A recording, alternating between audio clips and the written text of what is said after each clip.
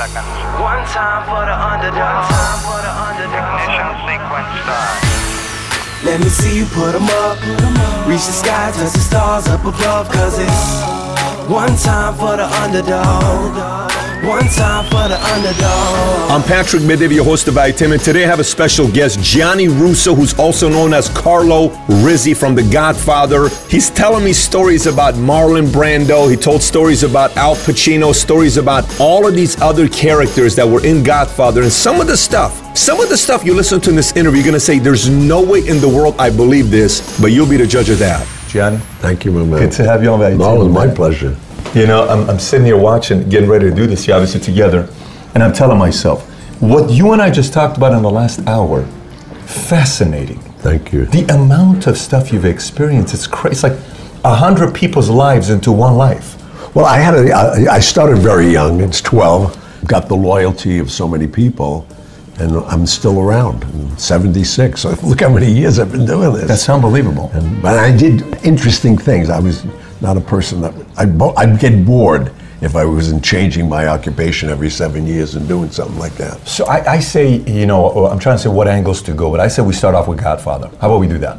Please. I want to go Godfather, and then we go back to upbringing, story, how that was, and then how it led to post-Godfather, but I want to start off with Godfather. So I've heard a lot of stories about how it happened where you got the role, right?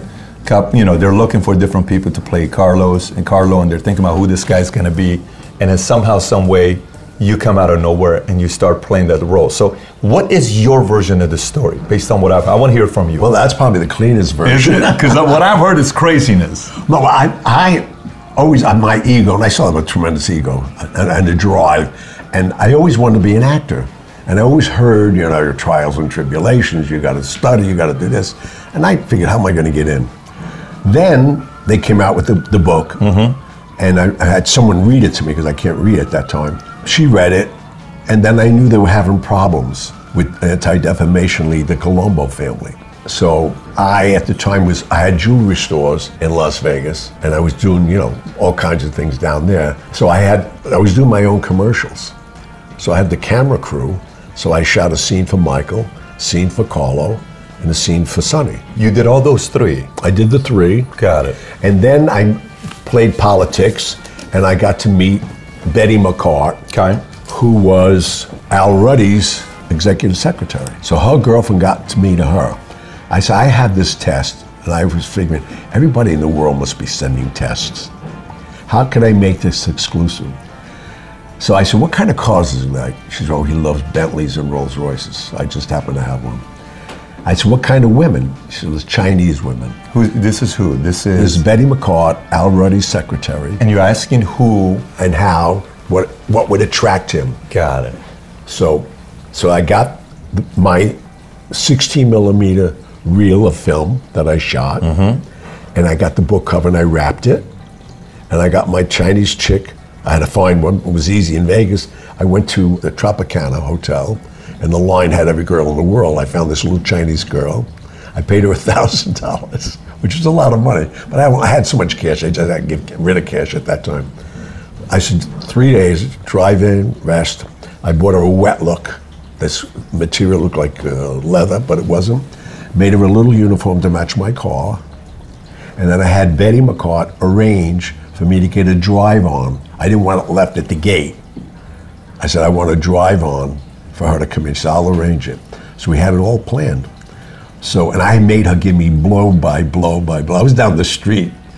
And so she pulls onto the lot, and when she pulls up to Ruddy's building, he was looking at the Venetian flag because they already told him, this car is going, wait till you see this chick coming to your office.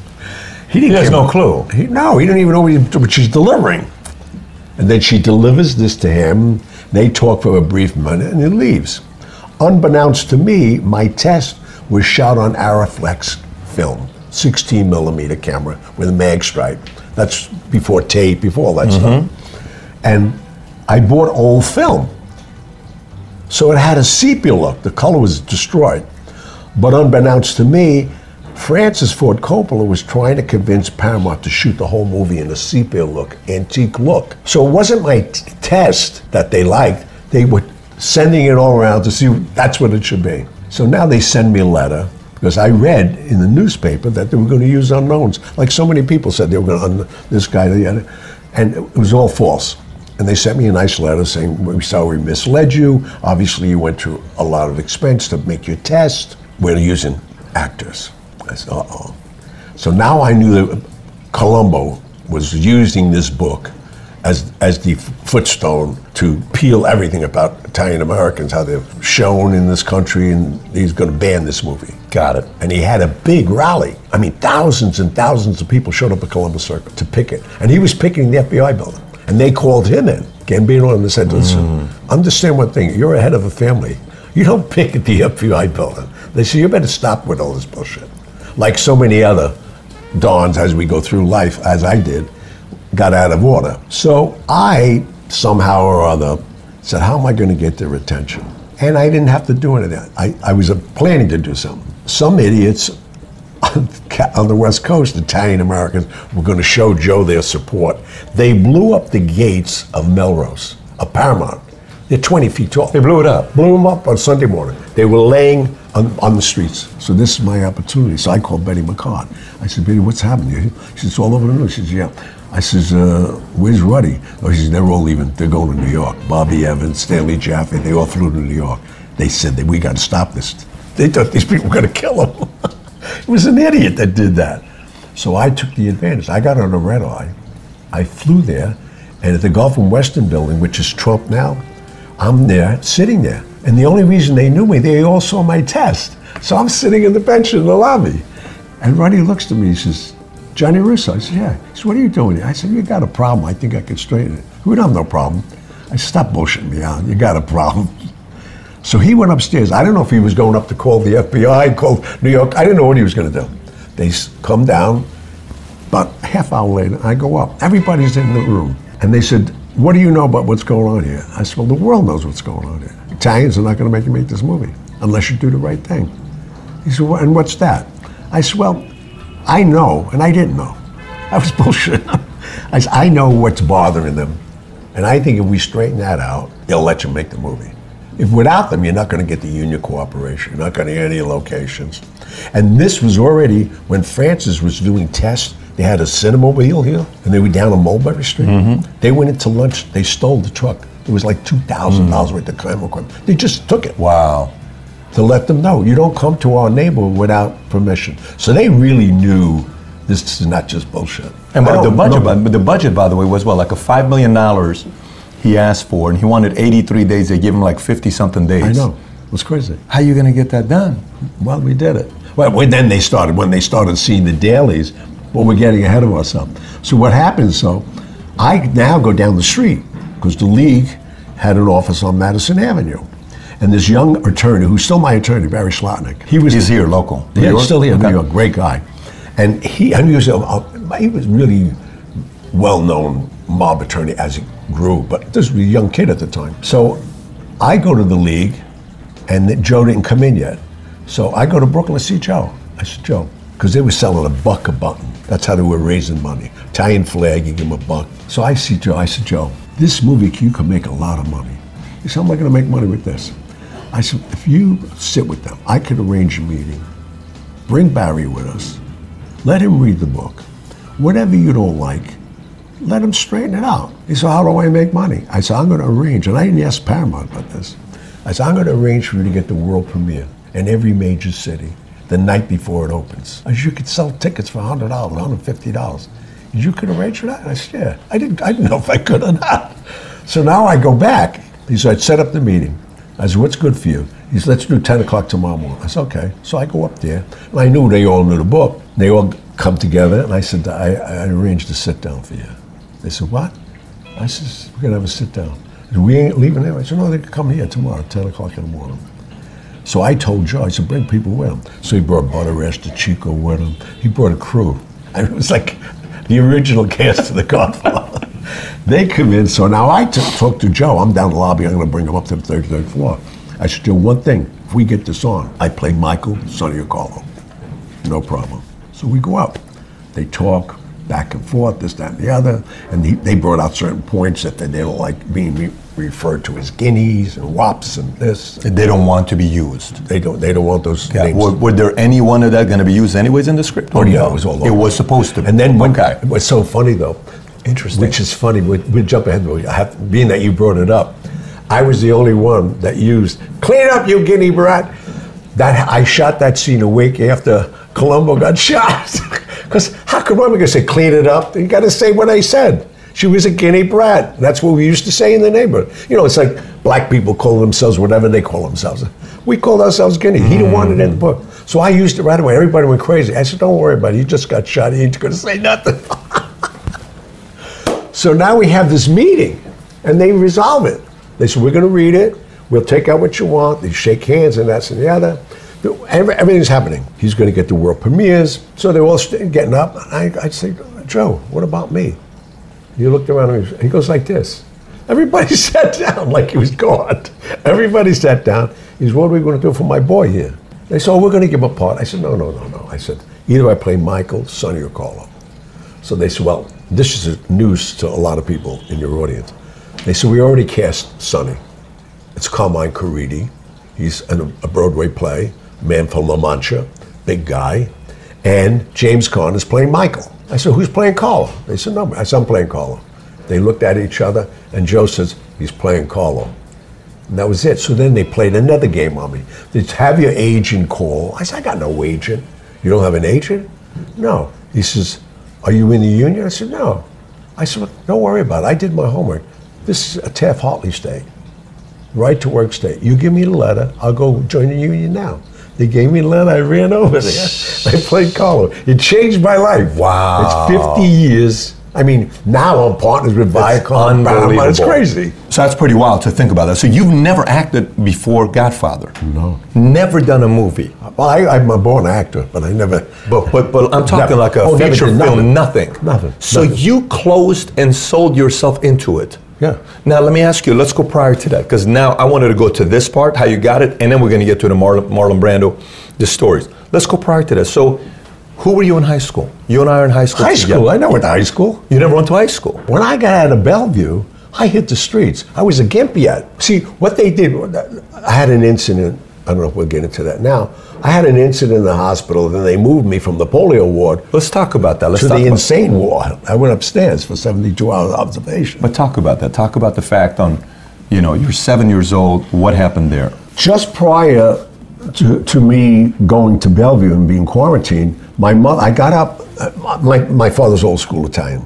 So I had two older sisters. We're living in a 2-bedroom flat down on Mulberry Street. So my sisters had a room. My mother and father had that room. So where are they going to put me? They had a utility closet, which they cleaned out. They put a youth mattress on the floor.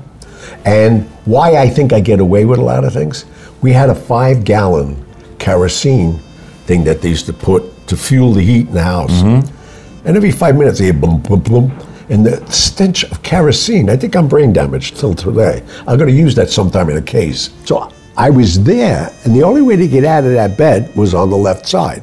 So one morning I got up, I couldn't get out. I had no feeling on the whole left side of my body. How old were you at that time?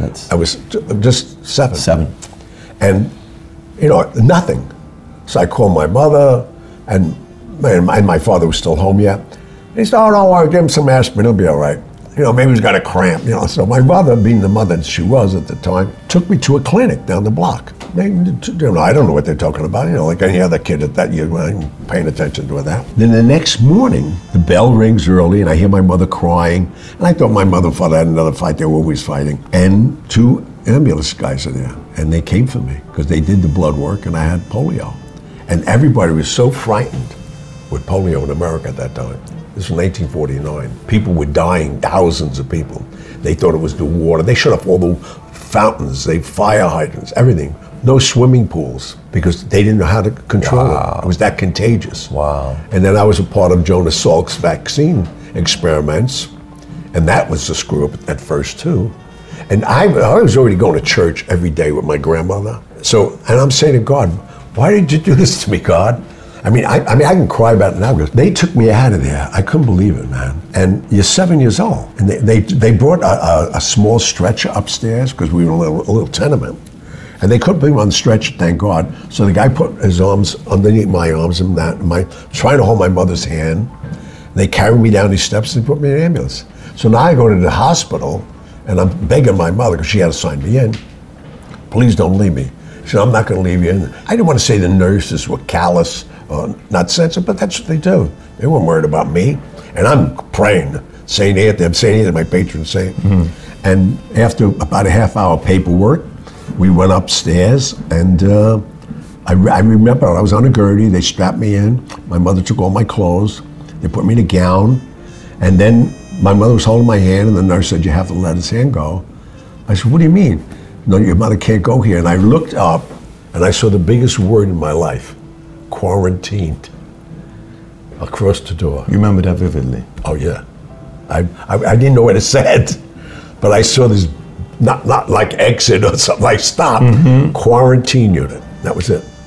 I went in there for 5 years. 5 years. Did you see how Never often came you saw out. mom and dad? Never. What do you mean never? They were not allowed to visit you. 5 years? 5 years. Who'd you see for 5 years? Nobody. I saw 20 kids in the ward. You saw nobody for 5 years? Nobody. No family? No family. First of all, I think it got to be that my father wanted to come anyway, because, you know, he's that kind of guy. But my mother, I saw even the other kids never had visitors. But for the first 3 or 4 months, that was in August, and my birthday's in December. What I'm about to tell you is probably one of the reasons I'm alive today. There's 2 reasons. One was Dolores Blone. She was the candy striper when she got there. She was Carlo Gambino's niece. And he told her, there's a kid from the neighborhood, make sure you watch him. They were always watching me, and I didn't know it because of, you know, our relationship in Sicily and all that. Your uncle was connected to the Gambino. Yeah. Oh, no. No, the Gambinos were connected to that. Yeah. No, they. Or the other way around. around. Yeah, the other way around. They sent those guys here. Because the real power is in Sicily. That's Still where is. it's at. Yeah. Still there. Yeah. No, but so what happened was she would bring me the Jell-O and the hug at night, but now my birthday was coming December 12th. I figured maybe they'll surprise me. They'll come. Nobody came. I was hysterical. I'm 7 years old, just turning 8 that December, and I heard on the radio. This can sound very bizarre, but that's how my life cycles go. I heard on the radio, WNEW said, today is Frank Sinatra's birthday, chairman of the board, Hoboken, Italian-American, and little skinny kid. I was skinny, and I related to this guy. I told Sinatra that story at the Copa 4 or 5 years later. I was 16, so maybe a little more than that. I told him the story, he started crying. I saw Sinatra cry twice in his life, personally. That day, and I was backstage between shows at Caesar's Palace when his mother's plane was his plane, but it was missing, and she was supposed to be the second show. The table, the chairs were there, and he's not a religious guy. And at the end of the first show, he said, I'd like you all, if you would please, whatever your religious beliefs are, pray for my mother. She's supposed to be sitting here. I'm worried. Because they didn't want to tell him. The plane hit a mountain, which is ironic, because when he abused Dean Martin later on, Dean's son hit the same mountain. Get out of here. Same mountain. Get out of here. Yeah. Is that weird? No. Wow. Yeah, it was like, phew. But, and I became close to Frank with that, because of that. From 7 to 12, you don't see your parents, 5 years. I mean, that's an eternity. That's an eternity. 5 No, I didn't years. watch How Do You Do That. I didn't do anything anybody else did. If you went You to get out, what happens though? When I got out, I went back to the neighborhood, the only thing I knew. The parallels even with Marilyn, we'll get into it later. That's how her and I connected. She was in an orphanage in the valley, looking at Warner Brothers studio. And she said, someday I'm going to be there as an actress. And when I finally got the window with the bed, like maybe it took 2 years to get to that window, and I finally saw what Uptown was. I'm on 30th Street, but I'm still looking up. I only saw Little Italy, the neighborhood. That's crazy. And that was my goal. I'm going to be up here. I'm going to do what I'm going to do. I'm going to be Sinatra. And now I had Sinatra. I mean, how ironic is that? Sinatra was my only singing teacher. And he wound up baptizing my last son, Luciano. Crazy. And you end up singing yourself. You become a singer yourself. You perform for a bunch of events. Oh my God. You won awards. You know, what awards did you win? You won like 6, you said 6? Not me singing, no, I was producing them. Oh, producing, yeah. But But singing. Trump would put parties here. He would ask you to Trump come did and perform. a big party for me. Yeah. I mean, I opened Trump Marina for him. Let's go back to 12. So did you see your parents post 12?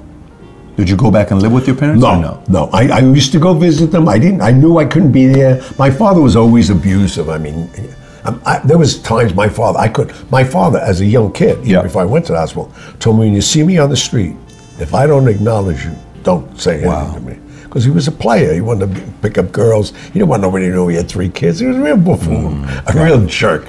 Until he died. That's who he was. And he always abused my mother. But you know, to me, I wasn't bitter at them. I was sad that they didn't have the courage. I mean, you try to take one of my kids, and I got a lot of kids. I got 11 kids. Take one of my kids, I'll grab that kid and go to Canada. You know, like so many people did during the draft. You don't take a kid. And so, but anyway, but look where I am today, thank God. Yeah, no doubt about it. Sometimes you hear need these, that. Yeah, that's what I think. I think there's a big part of it where the bigger the pain, the bigger the upside. You could have gone either way, by the way. I almost did. Yeah, when I was younger. I wanted to become an assassin. I was so bitter. So, but that's the part, because you have an aspect of your life that is linked to the mob, a big part of it, life that's linked to the mob, and then the other side is entertainment. Right. I go to Delancey Street one day, and I see this new invention called ballpoint pens. You don't need ink anymore. And the store was 10 feet wide. So I go in the store, and there's the man there, and I said, "You're the owner of the store?" He said, "Yeah." And I introduced myself, and he said, "I'm Mr. Rabinowitz." I said, "Mr. Rabinowitz, I got something I think you're gonna love." I said, "What's that?" He says, "I'm gonna become your partner." And he looked at me, and he called his brother, "Leo, come here, I want you to meet our new partner." He's playing with a heavy Jewish accent. And I said, "No, I'm serious." He said, "So how are you gonna be my partner? Tell me. I said, "You're selling ballpoint pens." He says, "Yeah." I said, "Well, I'm gonna expand your business." He said, "How are you gonna do that?" I said, "You're here, you got 10 feet, 200 feet wide." I said, "You should be selling spaghetti, not ballpoint pens." So he said, very funny, he said, "How are you gonna do this?" I said, "You're gonna give me 50 pens." "Give? I give nobody nothing. Give, I ain't giving." I said, "Listen to me, please. I'll take, you ain't taking." I said, "All right, I'll leave here with 50 pens. Tomorrow morning you come. If 20 are missing, I pay you for them. Give me the 50 again. I'll do that every day." He said, "How do I know you'll come back?" I said, "My grandfather told me, look a man in the eye, give him your word, and shake his hand. That's it. That's all you need in life." He said, "Grandfather's a smart man." He gave me the pens. Then I asked, because I was seeing when I didn't went to Office Space, and I saw they got paid in paychecks. I walked to the bank, and they're filling envelopes. Old man Pinto was from our neighborhood. I knew he was at Marine Midland Bank. So I go in, I said, "When is the paydays here?" He said, "Oh, we have to stagger them because they're paying in cash." I said, "Would you give me the list of when you're paying who?" He said, "Why, you want to rob them?" I said, "No." I said, "I have an idea, because I wanted to go. Once you got your envelope, let me show up 15 minutes later." You had all this change. Yeah. So it got to be, months went by, that I'd walk into these places. I knew their schedule. Every day I was somewhere else. But then it got to be, they just opened the drawer. They had typewriters, ballpoint pens. They didn't want no more. So I come out. I was disappointed. And all the train stations are still the same. So I'm on Broadway and Canal. And I see N and R, and it says Uptown. I always wanted to go uptown from the hospital. I said, "I'm going up." So I got off of 59th Street and 5th Avenue, and I made that my stop. I stood outside the Sheraton Elevator's Hotel. Van Cleef and Arpels. I had this gimp on that I was starting to pull it into my shirt because it was growing too fast. My little cigar box, but I didn't take the typewriter erasers. Just these little jewel pens that were coming out.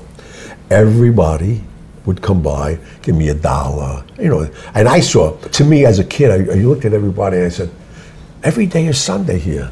Because I used to talk to the doorman. He said, "What do you mean?" I said, "Everybody has their Sunday best on." Because they all dressed to the nines. My neighbor, nobody dressed, maybe Sunday to go to church. That's how I met Costello. He started walking down. He used to cross town every day. He lived on the west side. That's how you got connected. And he walked down 59th Street, come to 5th Avenue, go into the Sheraton Ellens, get a shine, come back out. That's how I got to see him. And then he'd touch my shoulder, Says, kid, what are you doing here? I said, I'm selling pens.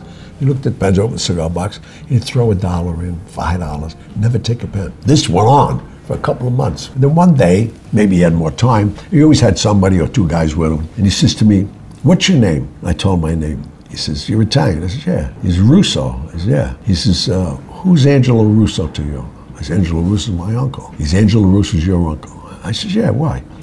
He says, when's the last time you saw him? I said, I never saw him. I said, they hung him in London in 1948. And he looked at Blackie. Now he knew the guy's name now. He says, this guy's telling the truth. I said, I don't lie. I said, I take offense to that. And he looked at me. He says, you know where the Waldorf clock is? I said, yeah, everybody knows where it is. In the lobby of the Waldorf on Park Avenue. He's be there tomorrow at 11 o'clock. I said, okay. And he said, Blackie, take that cigar box home. You never do this again. I don't want to see you begging on the street. Gave me 2 $100 bills. I was with that man until 1973, till he died. And I couldn't go to his funeral because they had a warrant out for my arrest. So I went to the school across the street. He was buried up on 86th Street in Park Avenue. Campbell's, everybody gets buried out of there. But I had to show my respect. And then I called his wife that night. And I described what she said, where were you?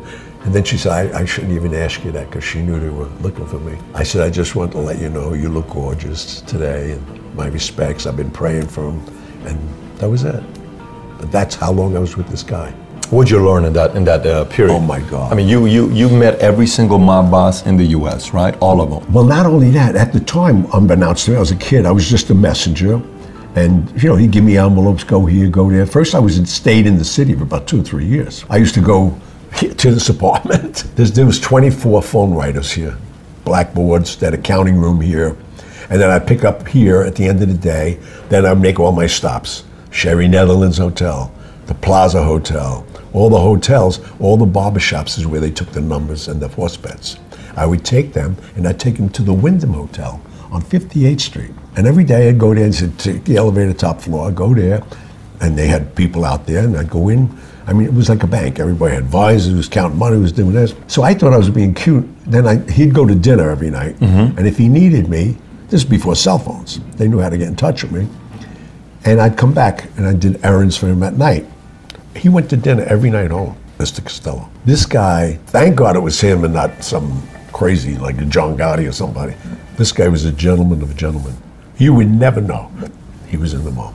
That's why when Vito J. DeVries came out and he wanted his family back, Frank couldn't be happier to give it to him because Meyer Lansky and the Alf in Chicago, all over the world, put the syndicate together. And that's what became now, it's the power. That's why in Godfather 2, when Hyman Roth, who was Meyer Lansky in the movie, he said, we're going to be bigger than U.S. Steel. And they were. They were doing $10 million a week. I mean, it was insane, the money he had. And the buildings, I mean, the buildings that he owned 11 Wall Street. I mean, him and Joe Kennedy during Prohibition, they said they made $15 million each. Wow. That's a lot. Wow. But how I met all the people, you're saying, the Waldorf Astoria, after the Appalachian crime, that whole raid, they never did that again. So they had their lawyers say, where can we meet? We got to meet. They all took hotel rooms in that hotel. I was visiting. I casually bumped into you. Every mob film, I met every guy, and I was always the kid. Always clean. Then he gave me money. He's got to clean up that outfit. I said, whatever you want me to do. He'd give me like $300. Go buy clothes. I'd buy enough and give him $200 back. I don't know if he was testing me. I never abused it. I was with him all along. Then he said in 1959, so I want you to start going to Vegas for me. So okay, whatever you want me to do. I always went by TWA. I didn't know they had Howard Hughes. Howard Hughes owned TWA. That's another complete different angle story. But so you were around them all the time. You were around them all the time. All the time. All the time. Only as the kid. People would say, what's that name? It's the kid. Don't worry, you don't have to know his name. Well, you never actually went in and joined the mob. No. Never. They out of Sicily, told him, hands off that kid. A lot of people, you know, I got so close to people in Chicago. Tony Accardo, I love Tony Accardo. We made a lot of business there, and I'm still friends. I'm going to Chicago all the time now. Did you ever hear a guy called Frank Nitti? No. He was with Capone. Frank Nitti, he was a big legend. Well, you're too young. his son, Nick Nitti, and I were partners for years. We were doing a lot of laundering of money through the Vatican, which hundreds of money, you can't even believe how much money. Now his son, John Nitti, is with me now. His son, it's so crazy. We're 3 generations of Nitties. But in my book, there's pictures nobody has. There's pictures of Tony Accardo, Nick Nitti, and I at the trivia fountain before going to the Vatican. Nobody has these pictures. That's what's so insane. Because you say, oh, this is so far-fetched. And then there's a photograph. And then there's a photograph. So, how do you get these photographs? You crazy? And that's before everybody has a camera on their phone now. I've been blessed. I mean, it's so crazy. There's a lot of stories about me, people I killed and all that, but it was always self-defense. So how did you get connected with Marilyn Monroe? Where did that connection take place? Oh, that's funny. As the years were progressing, I was like 15, and I got caught a couple of times on the street doing my collections, and a truant officer came up to me. It was like May of that year, and he says, come over here. I said, yes, sir. He said, why aren't you in school? I said, school? I don't go to school. I had maybe like 10 grand in my pocket from clicking everything. And I was saying to myself, oh, if this guy clicks this money, how am I going to tell Frank? So I'm being very polite. He said, well, you got to go to school. I said, okay. So he's writing me a ticket. He said, what's your mother and father's name? I gave him the name, gave him the address, 121 Mulberry Street. You give this to your parents. If they don't turn this in within the next 10 days, we're going to come after you. We'll put you in juvie. I said, juvie? What's juvie? Juvenile home. I said, okay. So now I'm going to Toots Shor's. I drop the money off the window and I go to Toots. That's where I go. Because they let me in. You know, Joe DiMaggio's at the bar. Everybody's there. Jackie Gleason used to film at CBS studio right now. Where this guy at Colbert show. Stephen Colbert. Everybody's been there. I mean, I used to go in there all the time. Everybody knew me. So I used to see Gleason all the time. And he was fun. I mean, I had fun with all these guys. Sinatra, they used to drink martinis like 2 o'clock in the afternoon all day. So I go there, and here comes Costello. He says, how's everything? You look a little down. I said, well, the guy gave me a ticket. He looked at the ticket, he started laughing.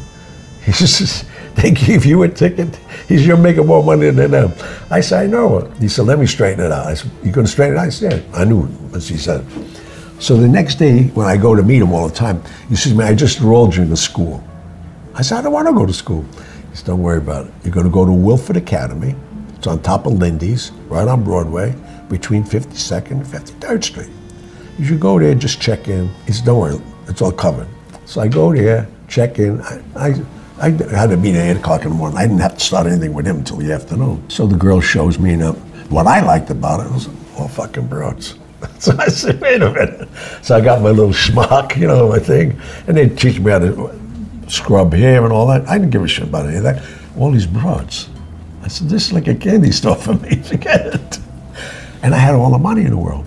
I'm making dates because I can go to Copa anytime I want. I just tell them, Carl, I took them they couldn't even drink that. They had soda. They give me booze, they didn't care. But I was dating these people, taking them to the Copa, seeing Sinatra.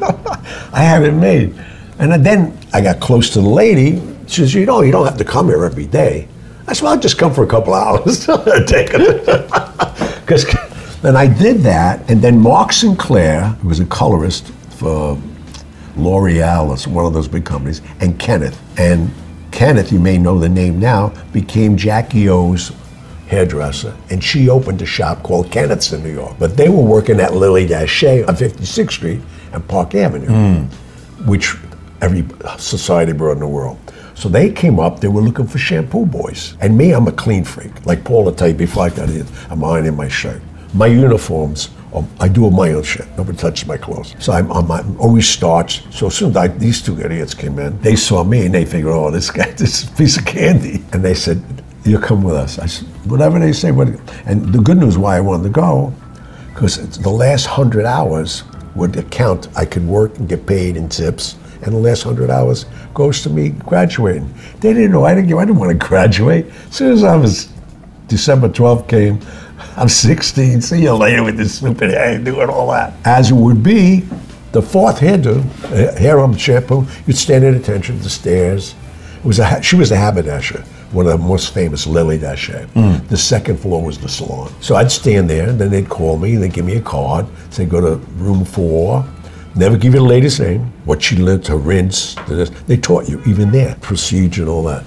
I go into the shampoo basin. It's a little room, private. It's Marilyn Monroe. Now, I just finished watching Marilyn Monroe at the New York Paramount, because when it was cold at night and I wasn't at the bakery, I'd go to the movie theaters. They were open 24 hours a day. And I had everybody who knew me, they give me free popcorn. I'm watching Marilyn Monroe in Some Like It Hot. I must have masturbated 15 times up there. We all would have, why not? She was on the cover of the first Playboy magazine. I know. I mean, she was amazing. So now, that's Marilyn Monroe. I pulled the drape, and I don't know how long I was looking at her, but she said, "Is there someone in here?" I said, "Excuse me, please." And then I had to go through the procedures, touching the water and on her wrist, is that the right temperature? And she's laying there like spread eagle with her head and shoulder. In the headbase, we all know, and she had the smock on, but her legs were, I'm saying to myself, I can't believe this. So now I start massaging her hair, and she's moaning, now my mind's going crazy. I get an erection, I must be poking her in the ear, because she's there, my three-piece set's on her shoulder. Then she started requesting me. Then, like Christmas comes, Costello says to me this weekend, don't make any plans. I said, why? He says, we're going to put Marilyn Monroe in the Waldorf. You know who she is? I said, yeah, I know who she is. I was downstairs with them. I'm in the building. They hid her out here for a year. I don't know if you know that. Marilyn Monroe came here for 1 year in New York when she was having problems with Daryl Zanuck and all this. Everybody was abusing her. So she came here and they loved her. And I went there, like he told me to go. I was there. I brought how stupid I was. I brought my little shampoo kit. I thought I was going to wash her hair. So I'm there. She comes out with this robe on. I mean, she was gorgeous. I mean, in today's world, she'd be voluptuous. So we're talking. I'm waiting for her to say when we're going to wash her hair, because I saw the robe on. I thought she was going to, she's going out. And I didn't know what I was supposed to do. He just said stay with her. But I didn't know she wasn't going nowhere. So then she ordered room service. I never knew what room service was. I'm in this room. How old are you at this time? I'm 16. You are 16 years old. 16 years old. 16. Just 16, actually. This was maybe like January. I mean, your blood is sponsored by Cialis at that time. You're like, you bleed Viagra. But that's what got this lady crazy. Because now, she said, you like champagne? I said, I've never had champagne. They give me little drinks, 7 and 7 at the Copa when I was, but now she's got room service, and I'm here I am. I'm sitting there, I'm saying to myself, my friends can already see me. Look at this, I got Marilyn Monroe in this room. She said, let's go take a bath. I said, you want me to take a bath? She says, yeah, come on. So she gets to the drawer, and she just drops her robe, and walks like another 10 feet, gets in the tub. She got the bottle of champagne, 2 glasses with her. So I go there. I couldn't get my pants down. My dick was so big. I was like, how am I going to get out over this thing? And she saw my erection. She said, like, duh. And I go like an idiot. I sit at the end of the tub. I wasn't going to take anything for granted, but there was no way to hide it. I had nothing to hide it with. So I'm sitting in the tub, talking about everything in the world. I didn't want to insult the lady. And she starts playing with me, and we're drinking champagne. Long story short, I left Monday morning to go see him downstairs. And he's looking at me. He says, you didn't want to ask. He's such a gentleman. He says, you've been here all this while? I said, you told me to stay. We could have went home and slept. That was the weekend. That's the weekend I met her. That's that may be the weekend of 99.9% of 16-year-old boys in the world. That's like a fantasy right there. I couldn't even tell anybody. The only person I ever told about that, and it came out later. I have too much respect for women to begin with. Spin forward, I'm with Marlon Brando. And we're talking, every night now, him and I. He loves me. He didn't stay where we all stayed. I had this apartment. I stood at the Park Lane because I wanted the glamour coming out every morning, all the paparazzi. I was staying there in a big room here, over there. But I wanted to be there. So I used to go to the Elazai Hotel. That's where he was staying. Mm-hmm. He liked the Monkey Bar. It's still there. And we'd stay all night long. This guy is nuts. Because we different call times, 2 o'clock, 3 o'clock, whatever. And we're talking about Marilyn Monroe. He loved him, and Marilyn had a big affair. I don't know, but she had an affair with everybody. Mm-hmm. Mm-hmm. Especially when she was going to Stella Adler here, a great thespian teacher. But he says to me, too bad you were never with Marilyn Monroe. And I looked at him, he said, what was that look? I said, I don't know. You were Marilyn? I said, Yeah, I mean, me and you're talking about it, I'll talk to you about it. I was with him. He says, I think you're lying. I said, okay. He says, tell me something that nobody would know about Mel. It's okay. Over her right leg, right in this cleavage, she has a scar. He says, you were with her? Him and I bonded over that. He's so crazy. But I was told to go to Cal Neva 3 or 4 years later. They commissioned Marilyn to go there. And I don't know what's going on. I found out later, syndicate, everybody, obviously John F. Kennedy. I was hanging out with Senator John F. Kennedy for years when he came to the Sands Hotel. I watched him do lines of cocaine off of Juliet Prowse's stomach. He never saw a lady with a shaved pussy. That was his big thing. And Juliet Prowse, Ava Gardner, every night they were in that pool. I mean, Ava Gardner did everybody, guys, girls, monkeys, anything. She didn't give a shit. She was nuts. So when I was just always allowed to be anywhere I wanted to be. That was Jack and Trotter's building. They built this on the property of Sands Hotel. He had his own swimming pool, you know, walls around. How was he? How was Jack? Jack was a great guy. I met him here earlier. Then they shipped him down to Vegas when they opened the Copa Room. And that's when Jules Bodell ran this for a while. But Carmine always ran that. But Jack was a great guy. Great guy. Easygoing, fun. Oh no. Party guy. And see, I wasn't realizing what they were doing. That time they were equalizing the syndicate with Jews. They didn't want to put Italians in those deals. See, and again, I don't know. I never segregated myself as being a gangster because I'm Italian, but they were that smart. That's why Costello called himself Costello. He wanted to be Irish. He never used his name. Because when he took over Tammany Hall, hey, nice Irish guy. You didn't know what he was, a big guy, but you know. But that's what they were doing, man. Interesting. They had more Jewish beards, we'd call them, to run stuff. And that was Maya. Maya was a genius. Maya and Mo Dalitz. Have you heard Mo Dalitz? No, but I did sit down with Oscar Goodman. Oh, I love Oscar. And you know, Oscar, you know, he has stories and a half. Oscar controlled the mob. He had Tony Spilotro. Tony Spilotro, yeah. Oscar Goodman, right to this day, okay? You tell Oscar you talk to me. Oscar just hired me for April 16th to do the Mob Museum about my book. It's the 50th anniversary of Godfather, the real book. I'm going there. I love Oscar. Oscar and I go way. He's another entertaining guy. I mean, oh Oscar, my God. And a character. I shot 2 movies in Vegas. He had to be in each one. He played the mayor of Vegas when I had Ed McMahon. Ed McMahon was the governor in my movie, and he played himself. I love him. He was in Casino. He was in Casino as the attorney. Yeah, of course. And he was for Tony. Yeah. But I was saying with Oscar Goodman is he had a lot of things to say about Lansky and the influence he had in Vegas. Oh my God. And what he did. Through Mo. Oh yeah. Mo Dalitz was his man. That's exactly it. The amount of influence he had to create Vegas into what it is, and they went through Bugsy, because a lot of people think it's Bugsy. It's Lansky who had the influence. He used Bugsy as the front man. Yeah. And why Bugsy I know the guy that shot Bugsy. They were at Beverly Hills. Marksman shot him through the window, right through the eye. That's where they got that thing in The Godfather. Be Mo Dalitz, Mo Green. That was Bugsy. They were supposed to, $3 million went south on all that construction. And everybody wanted to know why. And then when he opened to a flop. You know that. They made no money. But the foresight that they had, see, you're talking to the wrong guy about Vegas. I know everything about Vegas. We had a club there for 7 years in Vegas. Oh yeah, man, long before that. Frank Costello and Joe Kennedy owned the Tropicana Hotel.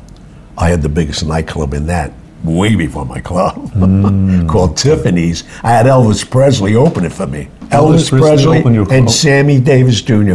opened my club, Tiffany's, at the Tropicana Hotel. What year was that? Jesus, I don't even know, like 69. How was Elvis? I love Elvis. Elvis was nuts, though. How different was he than everybody else? Was he unique in his own way? Well, he was just unique because who he was. I mean, this guy was statuesque. I mean, I seen him. I had the privilege of seeing, because my friends Alex Shufi and all of them, and you know Kurt Kerkorian. Of course. Well, when Kurt opened the hotel, but long before the MGM, he opened the International. Opening week, 4th of July weekend. First 2 weeks, Barbra Streisand. Second 2 weeks, Elvis Presley. It's 2 shows a night. No, Kurt and I were like this. Forget the money I made with him. He had the only showroom that sat 1,500 people. Everybody's like, you're nuts. The Sands Hotel, 400 people, 1,500 with a balcony. What happened with your falling out with Sinatra? You had a so when you were about to do Godfather, he called you, right? He had a phone call he made you. What was that all about? Oh, he was nuts. I mean, I did so many things with this guy. I could tell you stories about him forever. But he calls me up. Dorothy calls me. He says, the old man wants to talk to you. So I get on the phone. He says, I hear you got cast in The Godfather. I says, yeah. He says to me, you're a friend of mine, right? And I said, of course, Frank. He says, I don't want you to do the movie. I said, what? He said, I really don't want you to do the movie. You can't do it, okay? And I just spontaneous. I said, okay, and I hung up. And I'm saying to myself, is he fucking nuts? So I waited a couple of days, and I played the game on him. I called Dorothy. I said, can I talk to the old man?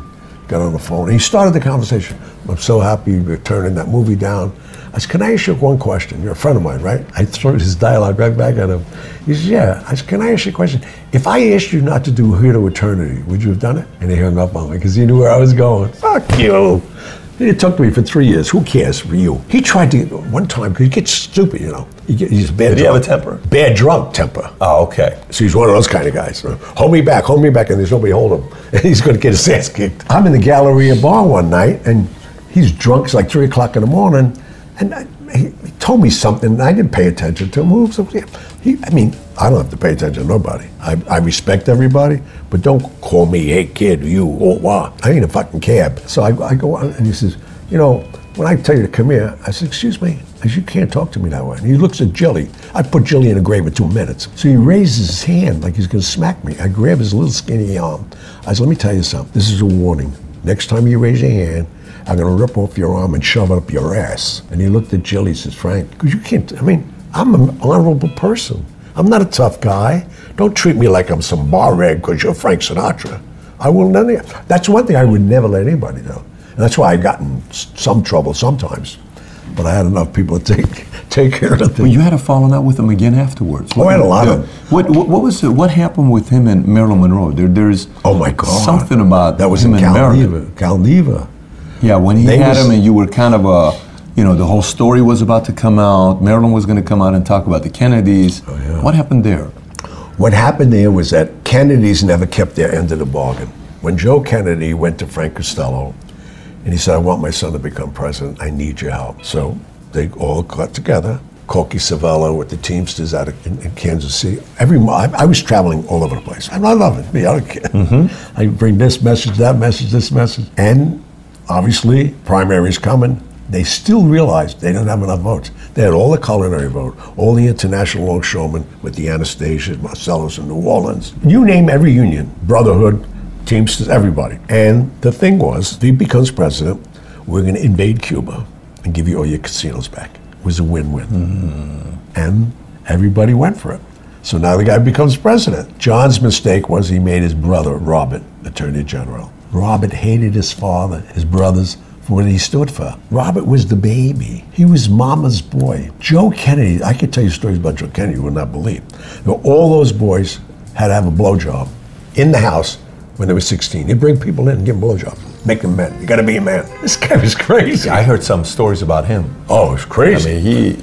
Nobody knew him better than Costello, because they were partners during Prohibition. Mm-hmm. So they were partners. So what happens, he makes him Attorney General. No invasion of Cuba. He said, there's no missiles there, none of this. So they're waiting. They got nothing. Then I'm at Marcello's house in New Orleans, because family things, one thing about me, you invite me, I show up. So we're gonna have this big barbecue, I go. And here come, they raid his backyard, all U.S. Marshals. With Bobby Kennedy, and they were arresting him. They deport him, and he told them right then and there. He says, "You're dead." He says, "Oh, now you're threatening a U.S. Marshal?" He said, "I ain't threatening you. I'm killing you. You're dead." Just like that. They took him out in handcuffs in front of his grandchildren and everybody. That's what got him crazy. He wasn't gone a week. Then I was on another trip to Hollywood. So then, what happened with Monroe? Monroe and Sinatra was commissioned to go to Calneva. Okay. And so was Joe Kennedy, Bobby, and John. Of course, they weren't getting what they wanted.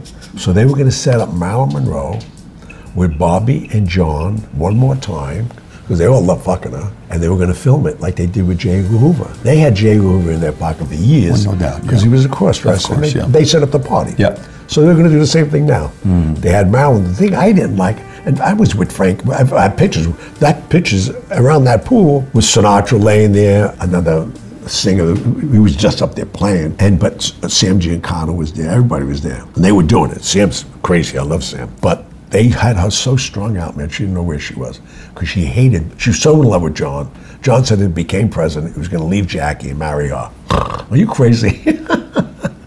Then she fell in with Bobby. So they thought, and they had the room all rigged, not with the sophistication we have today, but they had it. John doesn't show. He had business, couldn't come. So at least they said, let's get Bobby now, because he's the one busting balls. Let's get Bobby. Bobby and her have a conversation, unbeknownst to everybody. He says, fuck you, I'm going, your brother, you, and I'm going to public. They didn't know that she said that. She calls Joe DiMaggio in San Francisco. Joe, come and get me, I gotta get out of here. Because she was all fucked up. Joe makes the mistake and calls Sinatra. He said, what's going on there, Frank? He said, mind your business and don't come here, and he hung up. If Joe, Are they married at that time? They were divorced. They were divorced. But if Joe came, who knows, she may still be alive, or maybe she's too old, but no, he didn't come. Bobby leaves, everybody leaves, she leaves in a huff. 2 days later, she was dead, 2 days later. No overdose. She died of oxygen. That's why I laugh. They're gonna exhume her body. I know so many people. I know the guy who does it. They have a guy in the fallopian organ, and she had pubic hair, so they kept pumping oxygen through her fallopian organ until that's it, had an aneurysm. Wow. And then they threw all this growth. I mean, she had enough pills in her anyway. How certain are you of this story? Like how? I'll bet on all my kids. Are you crazy? You bet on I all would your- never say that. I knew who they sent in. This guy worked for everybody. The government, this. He was a doctor. He was a trained doctor. No, they used him a couple of times. Is the name public? No. He is so respected with everybody. Everybody used him. CIA used him. Mob used him. Wow. How about Great Britain used him once? Khrushchev used him. This guy All was over the world. Master. Oh yeah, he was the master. Lives in Switzerland. So post that event, did you and Frank still have a relationship? Oh yeah, at the end, oh yeah, we come back. We're just gonna go. He knows he's wrong. He thinks he's Caesar, you know. The funniest story I'll tell you, that the last time I saw him was right down the block, Jimmy Weston. Involved John Gotti. He's at Radio City Music Hall. He's calling the Waldorf, John is, or some of his people. He wanted 10 tickets from Sinatra. John can get any tickets he wants in New York. He didn't need Sinatra, he just busted them. Nobody's calling. We're in Jimmy Weston's. I really didn't want to go. Because, I like those guys, but I'm not that guy that goes, has dinner with them. There's certain people I'll go with. John was out of control already. He didn't like me. So I said to Joe, why do I don't want to go. Joe was trying to make amends all the time with me and him. I didn't want to be bothered with him. So now, we're sitting at the front. There was a little cove with the old Jimmy Weston. You go down the steps, there's a little sofa. So we're sitting there. John liked to sit there, so you go look at the bar and the broads and all that. This dumb, stupid waiter comes from behind. John, you're not going to believe who's in the back. Frank Sinatra and Don Rickles with their wives. And I could see John's whole demeanor change. And he's whispering to Joe Watts in his ear. Next thing you know, the waiter comes with 2 bottles of Cristal from Sinatra to John, which is the biggest insult in the world. And that's all John drank, when he was out. Why is it the biggest insult? Because you won't answer my calls, now you want to buy me booze? I don't need your booze. So he says to Joe, take those 2 bottles and go shove them up his ass. Now, you could tell Joe's very loyal. So Joe picked the bottles, dried them off, and walked back there. And I slide down to my seat. I said, oh no, man. So now picture this table. Sinatra, Barbara Marx, Don Rickles, and his wife. So as we hear the story later, Joe goes back to it, the 2 bottles, puts them on the table. He says, what's that about? He says, get up. Come on. I swear my kids. So it's not, and he looks at Jilly. Joe, without looking at Jilly, like where you're sitting, with the bottle, cracks him, guy's down, full bottle of Cristal. And Joe, it's 200-something pounds. Done. Don Rickles pisses and shits his pants. Like you. Everybody gonna be serious. Even Joe, it's like the odor, the stench was ridiculous. So he goes back and people are running out because first of all, they see what's going on. Everybody's running out. So John's sitting there like Joe's doing that. And then you smell all of that. They couldn't do it. Everybody ran. Don Rickles, you hear about that, but he literally did it right then and there. Joe's a scary guy. Did you ever see Joe? No. Look him up. No. Joe and I were together since we were 14. Was he just as tough at 14 as he, later on? He got worse. I feel bad because he always saw me, and I know him, and he said, I want to get into what you're doing. I said, you can't, I'm not doing anything, believe me. He's, well, and then Matty the horse owned all the nightclubs up here, the Peppermint Lounge and all that, and he knew he was being robbed. So in the conversation, there was conversation, because envelopes had to go out to people. You didn't have those clubs. And they say, we're a little light here. Well, I don't know what's going on. So he wanted a non-Italian, because he figured if you knew Italians, they're going to know who the guy is. So Joe Watts was fresh, Joe the German, but big. So he put him on the door. And in a week, 2 weekends, 3 weekends, Joe knew everybody that was robbing him. So Matty, you know Matty the horse, don't you know? Matty the horse is Matty Agnelli. He owned Umberto's, where Joe Gallo got killed on his 40th birthday. That's Matty. Matty the horse, major guy though. Okay. Owned a lot of clubs and very mobbed up. He said, you sure about this? He said, I'm so sure. I want you to call your doorman staff to a meeting in Umberto's. So he figured, this guy got him, he's gonna tell us. So he gets there, he says, you know, gentlemen, we're all having problems with money missing, and I don't want to point a finger at anybody. You know Joe the German, and they're all looking like, what's he doing here? He says, Joe gave me an accounting, and he says he has the answers. And now they're all wiggling, and it was his nephew who led this group of skimming the money from his own uncle. Matty says to Joe, do you see the guy here? He's, yeah, it's him right there. It was his nephew. And then he made the mistake of calling Joe a liar. Is, would you just say, you're a liar, is you're dead. Matty, can I kill him? Because Joe will kill you right there. He's done it. You don't play with Joe. He's, you can never call me, I'm an honorable guy. And this kid, like, he was waiting for his uncle and said, you can't kill him. His uncle said, you're gonna learn the hard way. They didn't kill him though, but he was banned from the family forever. Wow. So that's when it was. What year is it? 70s, 80s? Oh my God, yeah. 70s, 80s. Yeah. So let's go. 70s, actually. So every one of these, I mean, you acted in a movie, you were in a movie that, you know, the greatest movie of all time, many call it, right? I mean, it's just crazy what happened with this. That's my life. How do I walk out of Pablo Escobar's torture chamber after 3 days? I'm here. They're all dead. How do I go see Saddam Hussein? How do I flee from your country? How do I leave your country with hundreds of millions of dollars? Johnny, if half of these stories are true, they're crazy. I told you earlier, if 10% of these stories are true. Well, the funniest thing, they're all true. That's the funniest. Yeah, I'm just telling you. I mean, if somebody's listening to this saying, come on, John, you cannot tell me these are true. But if I'm telling you 50% are true, this is crazy. Yeah. With all the experiences you had. But what happened with Marlon Brando? You take the part, you go, he finds out you're playing Carlo. Then what happened? Apparently you and him had a confrontation because... It was Francis Ford Coppola's idea. We went up to Patsy's on 119th Street. He took the back room. I mean, nobody's in the back room during the day because that's where they have the Ziggurat games at night after midnight. So the whole cast is sitting around the table. They said we're going to have a cold reading. I thought they were going to turn the air conditioning on. I don't know what they were doing. And I never read a script before. First time I saw the script. I copied my lines from the book and I made these scenes. Now I have actual script. I'm on a call sheet. I see I'm really an actor. And I go with my Chinese chick chauffeur. I got a Brioni suit on, and I'm waiting to see all these actors. Sterling Hayden comes, his hair all messed up.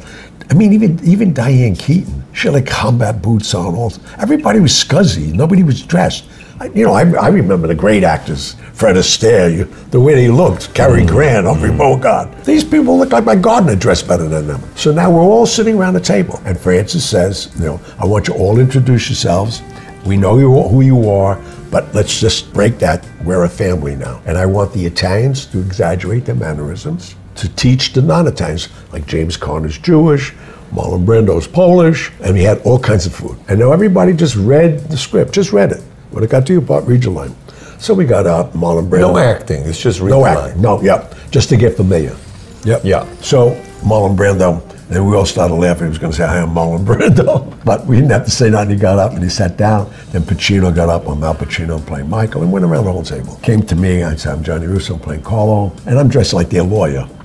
We go around. We do the first read-through, we have a break. On the call sheet, it says in big letters, do not approach Mr. Brando. So nobody went near him. Let me ask you, at that time, he's God in Hollywood. Marlon Brando's God at that time. Oh my God, as an actor. No? Yeah. That's what I'm saying. Yeah, I mean, on the waterfront. Some call him the greatest of all time. That's what they call him. For like a 30-year, Yeah. Don't talk to him. That's what it said. Yeah. Because he's that nuts. I knew everybody there because I go there. So I'm at the bar talking this, that, and the other.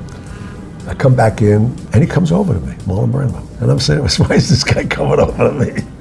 He says to me, you're a big TV actor. I said, no. I was like 26 at the time. You got a big movie coming out. I said, no. He said, you're not on Broadway. I know everybody on Broadway. He said, who'd you study with? I said, study what? With this, he calls Francis over. He says, Francis Ford Coppola. He says, do you understand who this guy is? He said, I can't even tell you who he is. He thought I was talking about, because he knew can't fire me. You're the director, do anything else you want. This kid, he's embedded for the reasons I told you earlier. That's right. And I never broke down a script of what my meaning is, my part, people do. He did it for me. He marries my daughter. He undermines my oldest son, Sonny, for the Barzinis. He gets him killed at the toll booths. My son, Michael, tries to avenge his death. He has to leave this country. My whole family is destroyed by this guy. You better get another actor. Just like that. I'm saying to myself, wait a minute. I just had a big party. I told everybody I was in this movie, and everybody's saying the same thing he's saying. How are you going to be in this movie? You crazy? You're not an actor. Get out of here. Johnny, this and that. Get out of here. I said, I'm telling you, I'm in the movie. I had a big party. I did. I had a party on 56th Street, Patches. So now I said, you know what? If I'm going to get fired, I'm going to make my move. So I don't know protocol that I can't dismiss the director, even in the rehearsal. He's the director. So I said, Francis, go over there a minute, all right? And he went. Now the whole room is saying, like, who the F is this kid? And then I did the next sacrilege. I put my arm on Brando. I said, come over here with me. And I walked him to the back because I didn't want to embarrass the guy. So as soon as we get out of earshot, I had my arm on him. I said, let me just tell you something. You fucked this up for me. You hear what I'm telling you? I will suck on your heart right here. Who the hell are you to destroy my opportunity? Because you're Marlon Brando? He stepped back. I didn't know what he was going to do. He said, that was brilliant. He thought I was acting. He came out of the room. He told Francis, this kid's a good actor. This kid's a good actor. I really take him out. Story, man. And then from there started the relationship. He was with me every day. I couldn't get rid of him every day. Because then now we're talking, you know, and everybody really getting pissed now. Talk about Jimmy Kahn, his balls were like this. Look at this guy, how does he go, you know. And the fact that it's being shot in Staten Island, which is where you grew up, you knew everybody, everybody was. Half the people at my wedding were at my real weddings. The band, Nino Morelli on the bandstand, played for 2 different weddings for me. They wanted an Italian wedding band. I said, I got him, I'll call him up. Come on. How are you going to get that? The wedding cake, La Rosa's Bakery made my wedding cake. I said, what kind of cake is? Oh, we want the Sicilian. Oh, with the casaga filling. How many tiers? 6. I'll get the cake for you. And I made money for everybody. Get the cake, charge them $1,500. I get $500. They said, I made one tier. How are they going to get it done? They couldn't get it done. No, it was, I mean, insane. What made his style of acting, did he have a role, did he have a routine right before he was doing something? Was there anything that to him was a routine? Yeah. Brando becomes, don't forget, he's 3-4 hours in makeup. Yeah, 3-4 hours of makeup. Once he's in that makeup, yeah. As that transformation's coming, the guy you were talking to when he walked in, I was in there a lot, with Dick Smith, by the time the transformation, different human being. If it was a serious part, forget about it. Now, this guy was major. I mean, he taught me everything. The closing scene, he says, you've never done this before. He says, you're going to be projected in a single shot, 20 feet across the studio. You know you're going to die. And everybody in the audience is going to know that you're going to die.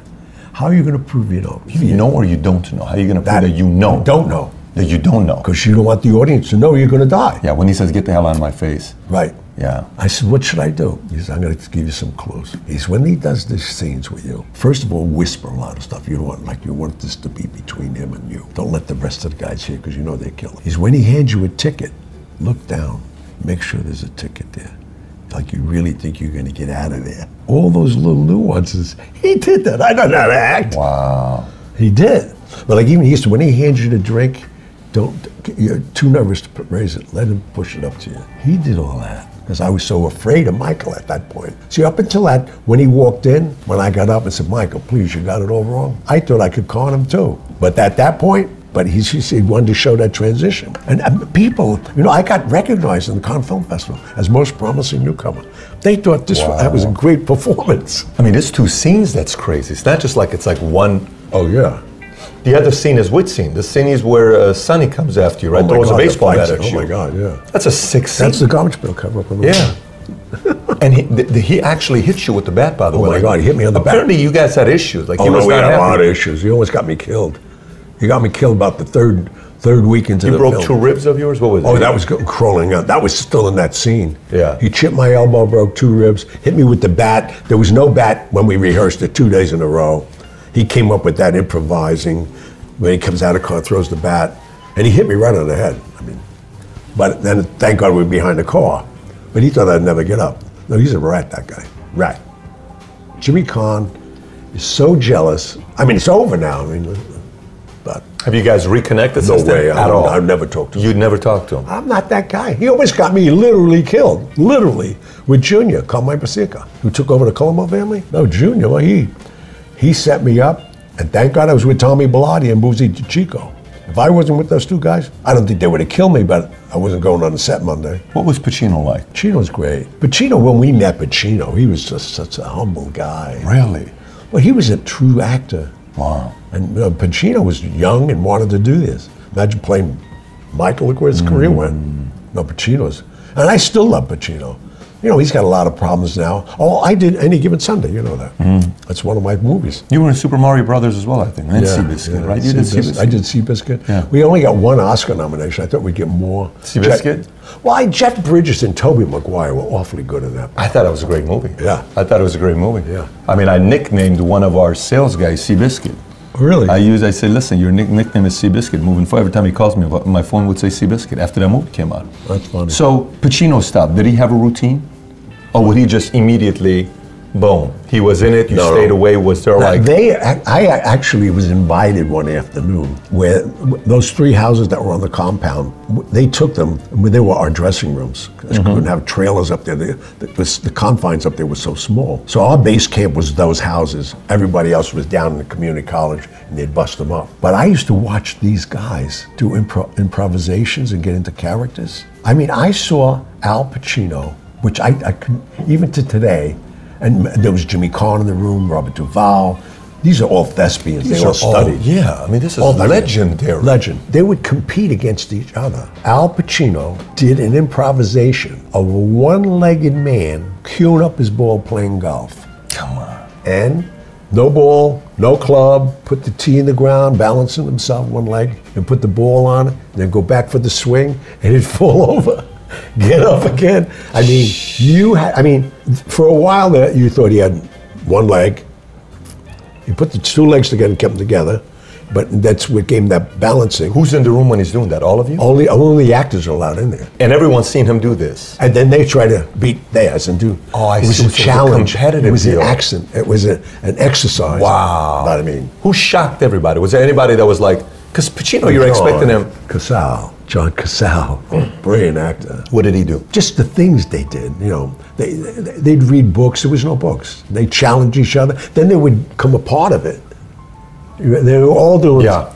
So totally improvisation. It's great to see that. It was a great lesson for me. What has that movie done to your life? I don't think I have a life. I don't know what I mean. And that's a great question, because sitting here now, 50 years, It's crazy. what I have amassed. I mean, I'm a businessman. I don't want to say that because government. I represent all the IPs. I'm the ambassador to Corleone Brands, Genco Olive Oil, the company that I represent, partnered with Greco Brothers in Chicago. They do $6 billion a year in Italian food groceries without us. We're about to go to 18,000 grocery stores. It's the biggest launch ever because it's the Godfather. It's a new product, brand is- but it's one of the oldest brands in the world. I mean, listen. Everybody knows this brand. In Iran, we would watch Godfather, translated in Farsi. I mean, Godfather was like required watching. You know, you had to watch. It's so funny you just said that. My 2 grandsons live in Italy, and my one grandson sneaks calls to me. You know, I don't have a good relationship with a lot of my kids. And he says to me, "Papi, how many languages do you speak?" I said, "What are you talking about?" He says, "I turn the television on, you're talking Chinese, you're talking Farsi." The kid don't know, he's 8 years old, what does he know? He thinks I'm a genius. Crazy, right? But think about it. This guy speaks 20 languages. Yeah, because we watched Godfather translated in Farsi. I mean, you've probably seen it to see what it looks like. I like looking at that, and those kind of things. Yeah. Last story. I've interviewed Jim Jenkins. Jim Jenkins was the guy that was one of the 4 guys in the autopsy room that held JFK's brain in his hands. I interviewed Clint Hill, who was a Secret Service agent for Jackie Kennedy. He was Secret Service agent, I think, for like 5 presidents. And he was the first guy that jumped on the car when Dealey Plaza was shot. So you know who Clint Hill is. And a bunch of other guys that have to do with JFK. What's your version of the story? 2 days prior, let me do that. I went to New Orleans, and I brought an envelope down, which I bring envelopes here and home. And I go into Carlos's restaurant, and I just came from New York, and I ran into the bathroom, and he says, somebody in there. So a few minutes later, a guy comes out, I go in, I go, and he just put down a big plate. They knew I like pasta vongole, el dente, unbelievable. And I sit down, he says, don't get comfortable. I said, what do you mean? He says, you got to go back. He says, you got something for me? And I gave him the envelope. I just want to get rid of the envelope to begin with. I said, Mr. C wants to know. He said, just tell him this, it's on. That's what he told me. Go back to New York, right? Go take a shower upstairs, come down, I'm going to meet him at 11 o'clock. Come in. He said, what did he say? He says, it's on. Okay. He slides a manila envelope over to me. He says, there's $15,000 in cash in there. There's merchant marine papers, and you're leaving the end of this week on the Independence. It's okay. He's, where you going? He says, you're going on a ship. He says, that's all you gotta know. When you land in Barcelona, come off the ship, a man will meet you at the pier. They'll have a card, name on it. It's okay. I said, then what? He says, he'll tell you then what? And I did this so many times, you know, because I didn't want to know. He didn't want me to know. Thank God he didn't want me to know. So now I go, get all my clothes, I have $15,000 cash for spending money. Oh, and he said, you're gonna go to Layton's. I set you up at Layton's. We weren't wearing Brioni yet. He says, go to Layton's, get some clothes. You'll be at the captain's table every night. Captain Pennington's the captain of the ship. It's okay. So I get on board, and I have to go, I had crew deck. I had to go where the crew was. And they said, no, sir, you have to go, you're a passenger. I had Gucci luggage. The reason he got me on the ship as a hairdresser. See, as a merchant marine, there's no passports, there's nothing. He didn't want anybody to know where I was going. That's how much he protected me. Wow. I was gone 22 months. I leave, we're going under the Verrazano Bridge. I can remember it like yesterday. On the loudspeaker, they said, President Kennedy has just been shot. They didn't say he was dead. And I'm getting chills even repeating it. I said, oh my God. Because I just spent so much time with John F. Kennedy. I went to the inaugural. I was with Senator John F. Kennedy watching him, babysitting for years while they were grooming this guy. That wasn't enough. Now that night in the dining room, because then now later on, hours later, they mentioned he's dead. And then I said, oh, this is insane. Because I brought envelopes. I went to Texas when they convinced Lyndon Baines Johnson to join their ticket. Even though he had all these votes, they knew they needed Texas. And Lyndon Baines Johnson didn't like it. I hated him. Couldn't stand the family. But he knew. They said to him, before his term's out, you'll be president. Who told him that? I can't tell you who told him that. That's why he came along for the ride. That's why he brought him to the Knoll. He was the only guy that brought him there. Nobody brought that out yet. And there was 3 shooters. That's why those guys, when they saw him, they knew he wasn't shot by Oswald. And guess what happened to me now? We go, the next morning I get up on a telex newspaper. The guy that was in the bathroom, Louis Harvey Oswald. Marcellus hired him. They wanted their own hitters. They didn't trust anybody. 3 hitters. The guy in the sewer. Guarantee that someone's going to get him.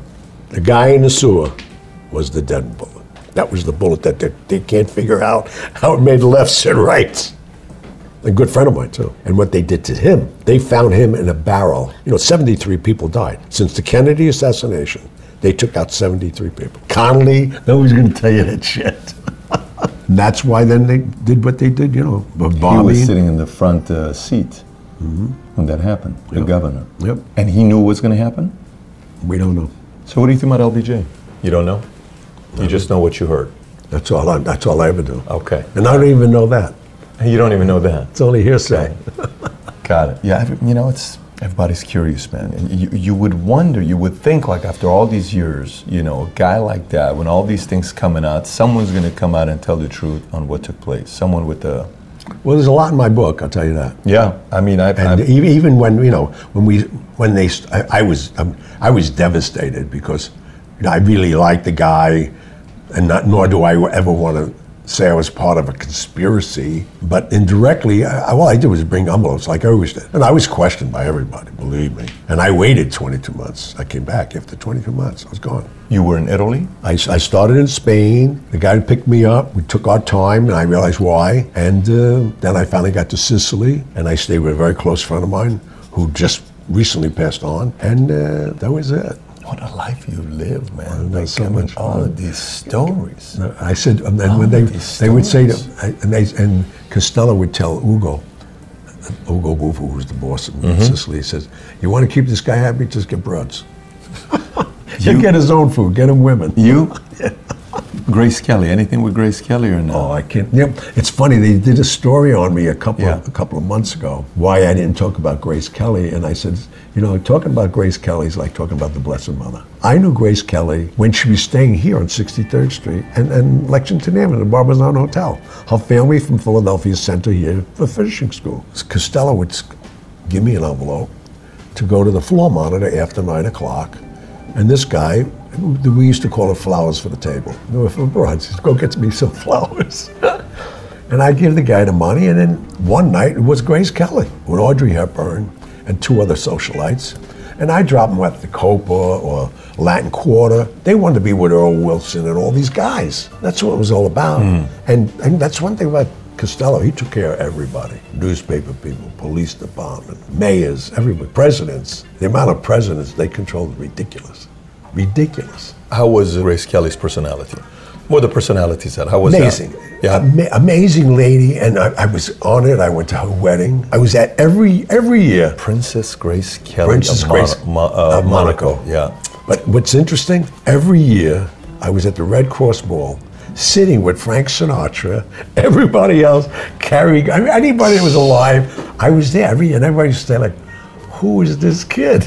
Last question. Nixon mobbed up. Was Nixon mobbed up? Oh my God, yeah. Nixon was, there's so many that were, but Nixon, and I can't figure out, people didn't figure this out. We all know Jimmy Hoffa while he was in prison, found God. Yeah. And he was going to come out. And this particular time, I was on the FBI wiretap all over the world. They got me. I knew I was screwed. So, but the good news, indirectly, he got me out of that mess because I just borrowed $72 million from the Teamsters Union to build my hotel in Vegas. So, and I was borrowing a lot of money, but you don't have papers. What do you need? You got it. So he was going to come out and disclose Frank Fitzsimmons and all of them and what they did with the pension fund.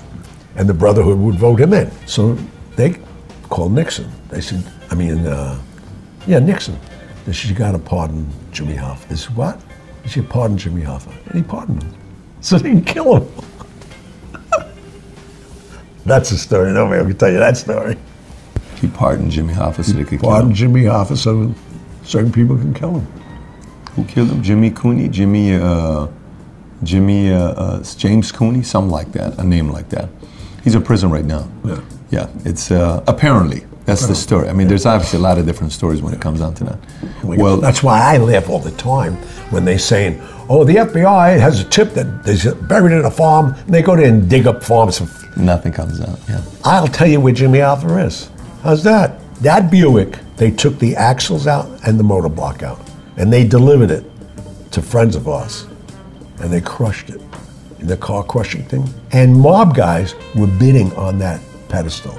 It's a 4x4 piece of steel. The friction, heat, and all that, there is no DNA. There's nothing. And they say, oh, and there's a couple of us that know the story. So they said, oh, he was buried in the Giant Stadium, and he's buried. They come up with all these stories where Jimmy Hoffa is. Jimmy Hoffa is in a mob boss's basement game room with a 8-foot piece of plate glass over it, and they put their feet up. It's only certain guys know that, man. That's nuts. Let's talk about this book. Mario, you guys enjoying this? You're just sitting there like we weren't talking about the book all the while. Now, last thing here. So and this is a novel. This is not a true story. Based on many fictional stories here. No, just so Nick Pileggi from Goodfellas, Gianni Russo, has seen a lot, done a lot, and tells a lot. Amazing. Gay Talese, Gianni Russo is a true character who has led a most colorful life. So what else can you tell us about this book? It's coming out what? It's coming out next couple months. March 12th, yeah. March 12th, okay. What else do we know that's going to be in this book? I know you talk about some stuff with Shaw. What else is in here? The Vatican, a lot of stuff about Hollywood, a lot of ins and outs of movie stars, friends I've been with. Great story about Zsa Zsa Gabor. You got to read that one. It's amazing. I can't tell you about it. It happened in Howard Hughes' house, though. So, there's so many great stories. A lot of fun things. A lot of stories of how the Godfather movie saved my life, especially with Pablo Escobar. I thought I was dead because, I had a problem with two of his guys. Went there because, they believe in Santeria. So when I had an incident in my club in Vegas, State Street, and I had to shoot this guy after he stabbed this woman, and he slit my throat, and I just took him out, only to find out he was an underboss with Pablo Escobar, and they were just setting up a whole new thing in Vegas of drugs. And his brother, Lorenzo Medina, was like this with Pablo, and he has to avenge his brother's death. They believe in Santeria. So I didn't know anything about this. Oscar Goodman, we were talking about him earlier, and different people at the time, they got a girl from UNLV to tell me about the Santeria. Because I came home, there was a whole thing on my living room floor, and I live in secured compound, and this is on my rug. And they had my daughter picture with salamanders and chicken and all this stuff on my rug, like 6-foot circle. And she had to explain to me. She said, well, you are marked for death, but they're going to avenge anybody and anything. Your pets, they'll kill. You'll be the last to go. So I came to New York to meet Gotti, because he was the only one. I figured I knew he was, I didn't say it directly to him. So again, I got to say my good friend Joe Watts. He's like this with John. I said, I got to talk to John. They arranged it. I come here, and I was wondering for the longest time, not a long time, in a couple hours while I was waiting to get on the plane, why is he doing this? He figured out if I got there, I'd never come back. He thought I'm done with this guy finally. So he arranged for me to go there. I went to Bogota because I figured, let me appeal to this guy. I can have my kids killed and all this and friends of mine. I had nothing to do with this. And I said, if I had a minute to tell him, then let him kill me, I don't care. I don't want nothing to happen to my kids. And I went. And I met him in a church. I felt good about that. And then when I walked You met Pablo? Yeah, Pablo. And he was in a church, see the image of who I thought it was, and he was praying. And the closer I got to him, I smelled flesh. He was burning his fingertips. I don't know if it was some kind of penance. He was burning his fingertips on the candles as he was praying. And as I'm walking down the aisle to get to him, every time I walked 10, 15 feet, you hear creaking of the pews, and guys were sitting up with guns. So I thought I was there alone. There was about 10, 15 guys in the church. So all I remember is going there to him, and I said, Mr. Escobar, I gotta tell you, and that's all I got out. I woke up chained to chairs. My clothes were stripped off of me. The seat had no bottom, and there were body bags, blood all over. I mean, the stench in that room. And these guys were just having fun with me. Then one day, a man, I'm sitting like I'm done. I didn't know how many hours I was there.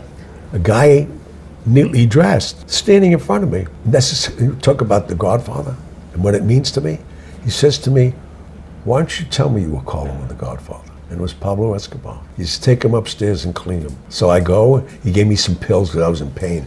They had a chain and like a ball, they were with rubber on it, and they'd be hitting me in my groin area. I mean, my rectum and balls, I mean, I couldn't even move for I walked like an old man at that time. And he was very apologetic. He gave me some pills. They took me to the room. I stayed there. He says, sleep. I don't know how long I slept. Next thing you know, I'm all dressed in one of, those white, beautiful clothes. I'm in having dinner with him.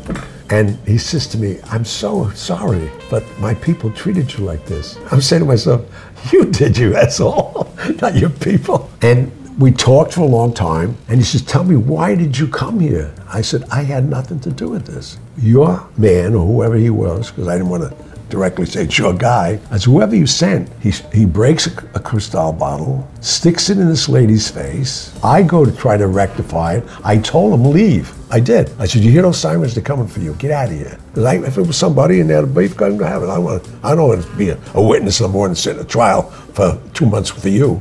I said, get out of here. And he said, no, man. I said, no, man. Where's Mon? Then I realized, But I didn't know he had the bottle yet at that time. And that's when he went for my neck. Yeah. And I went back, and that's why this chin was hanging. So now I have the green light. Now I can play with it, because once I know it's self-defense, that's all. Anybody I killed was self-defense. In fact, the last judge I was in front of, he says, Mr. Russo, I don't understand about all the self-defense. He says, but if you kill another person and you don't open your shirt and there's a big S on your chest, you go to jail. Crazy things, man. And with that being said, Gianni Russo, it's been a pleasure sitting down here with you. My pleasure. Thank you. Thanks everybody for listening. And by the way, if you haven't already subscribed to Valuetainment on iTunes, please do so. Give us a 5-star, write a review if you haven't already. And if you have any questions for me that you may have, you can always find me on Snapchat, Instagram, Facebook, or YouTube. Just search my name, Patrick Bet-David. And I actually do respond back when you snap me or send me a message on Instagram. With that being said, have a great day today. Take care, everybody. Bye-bye.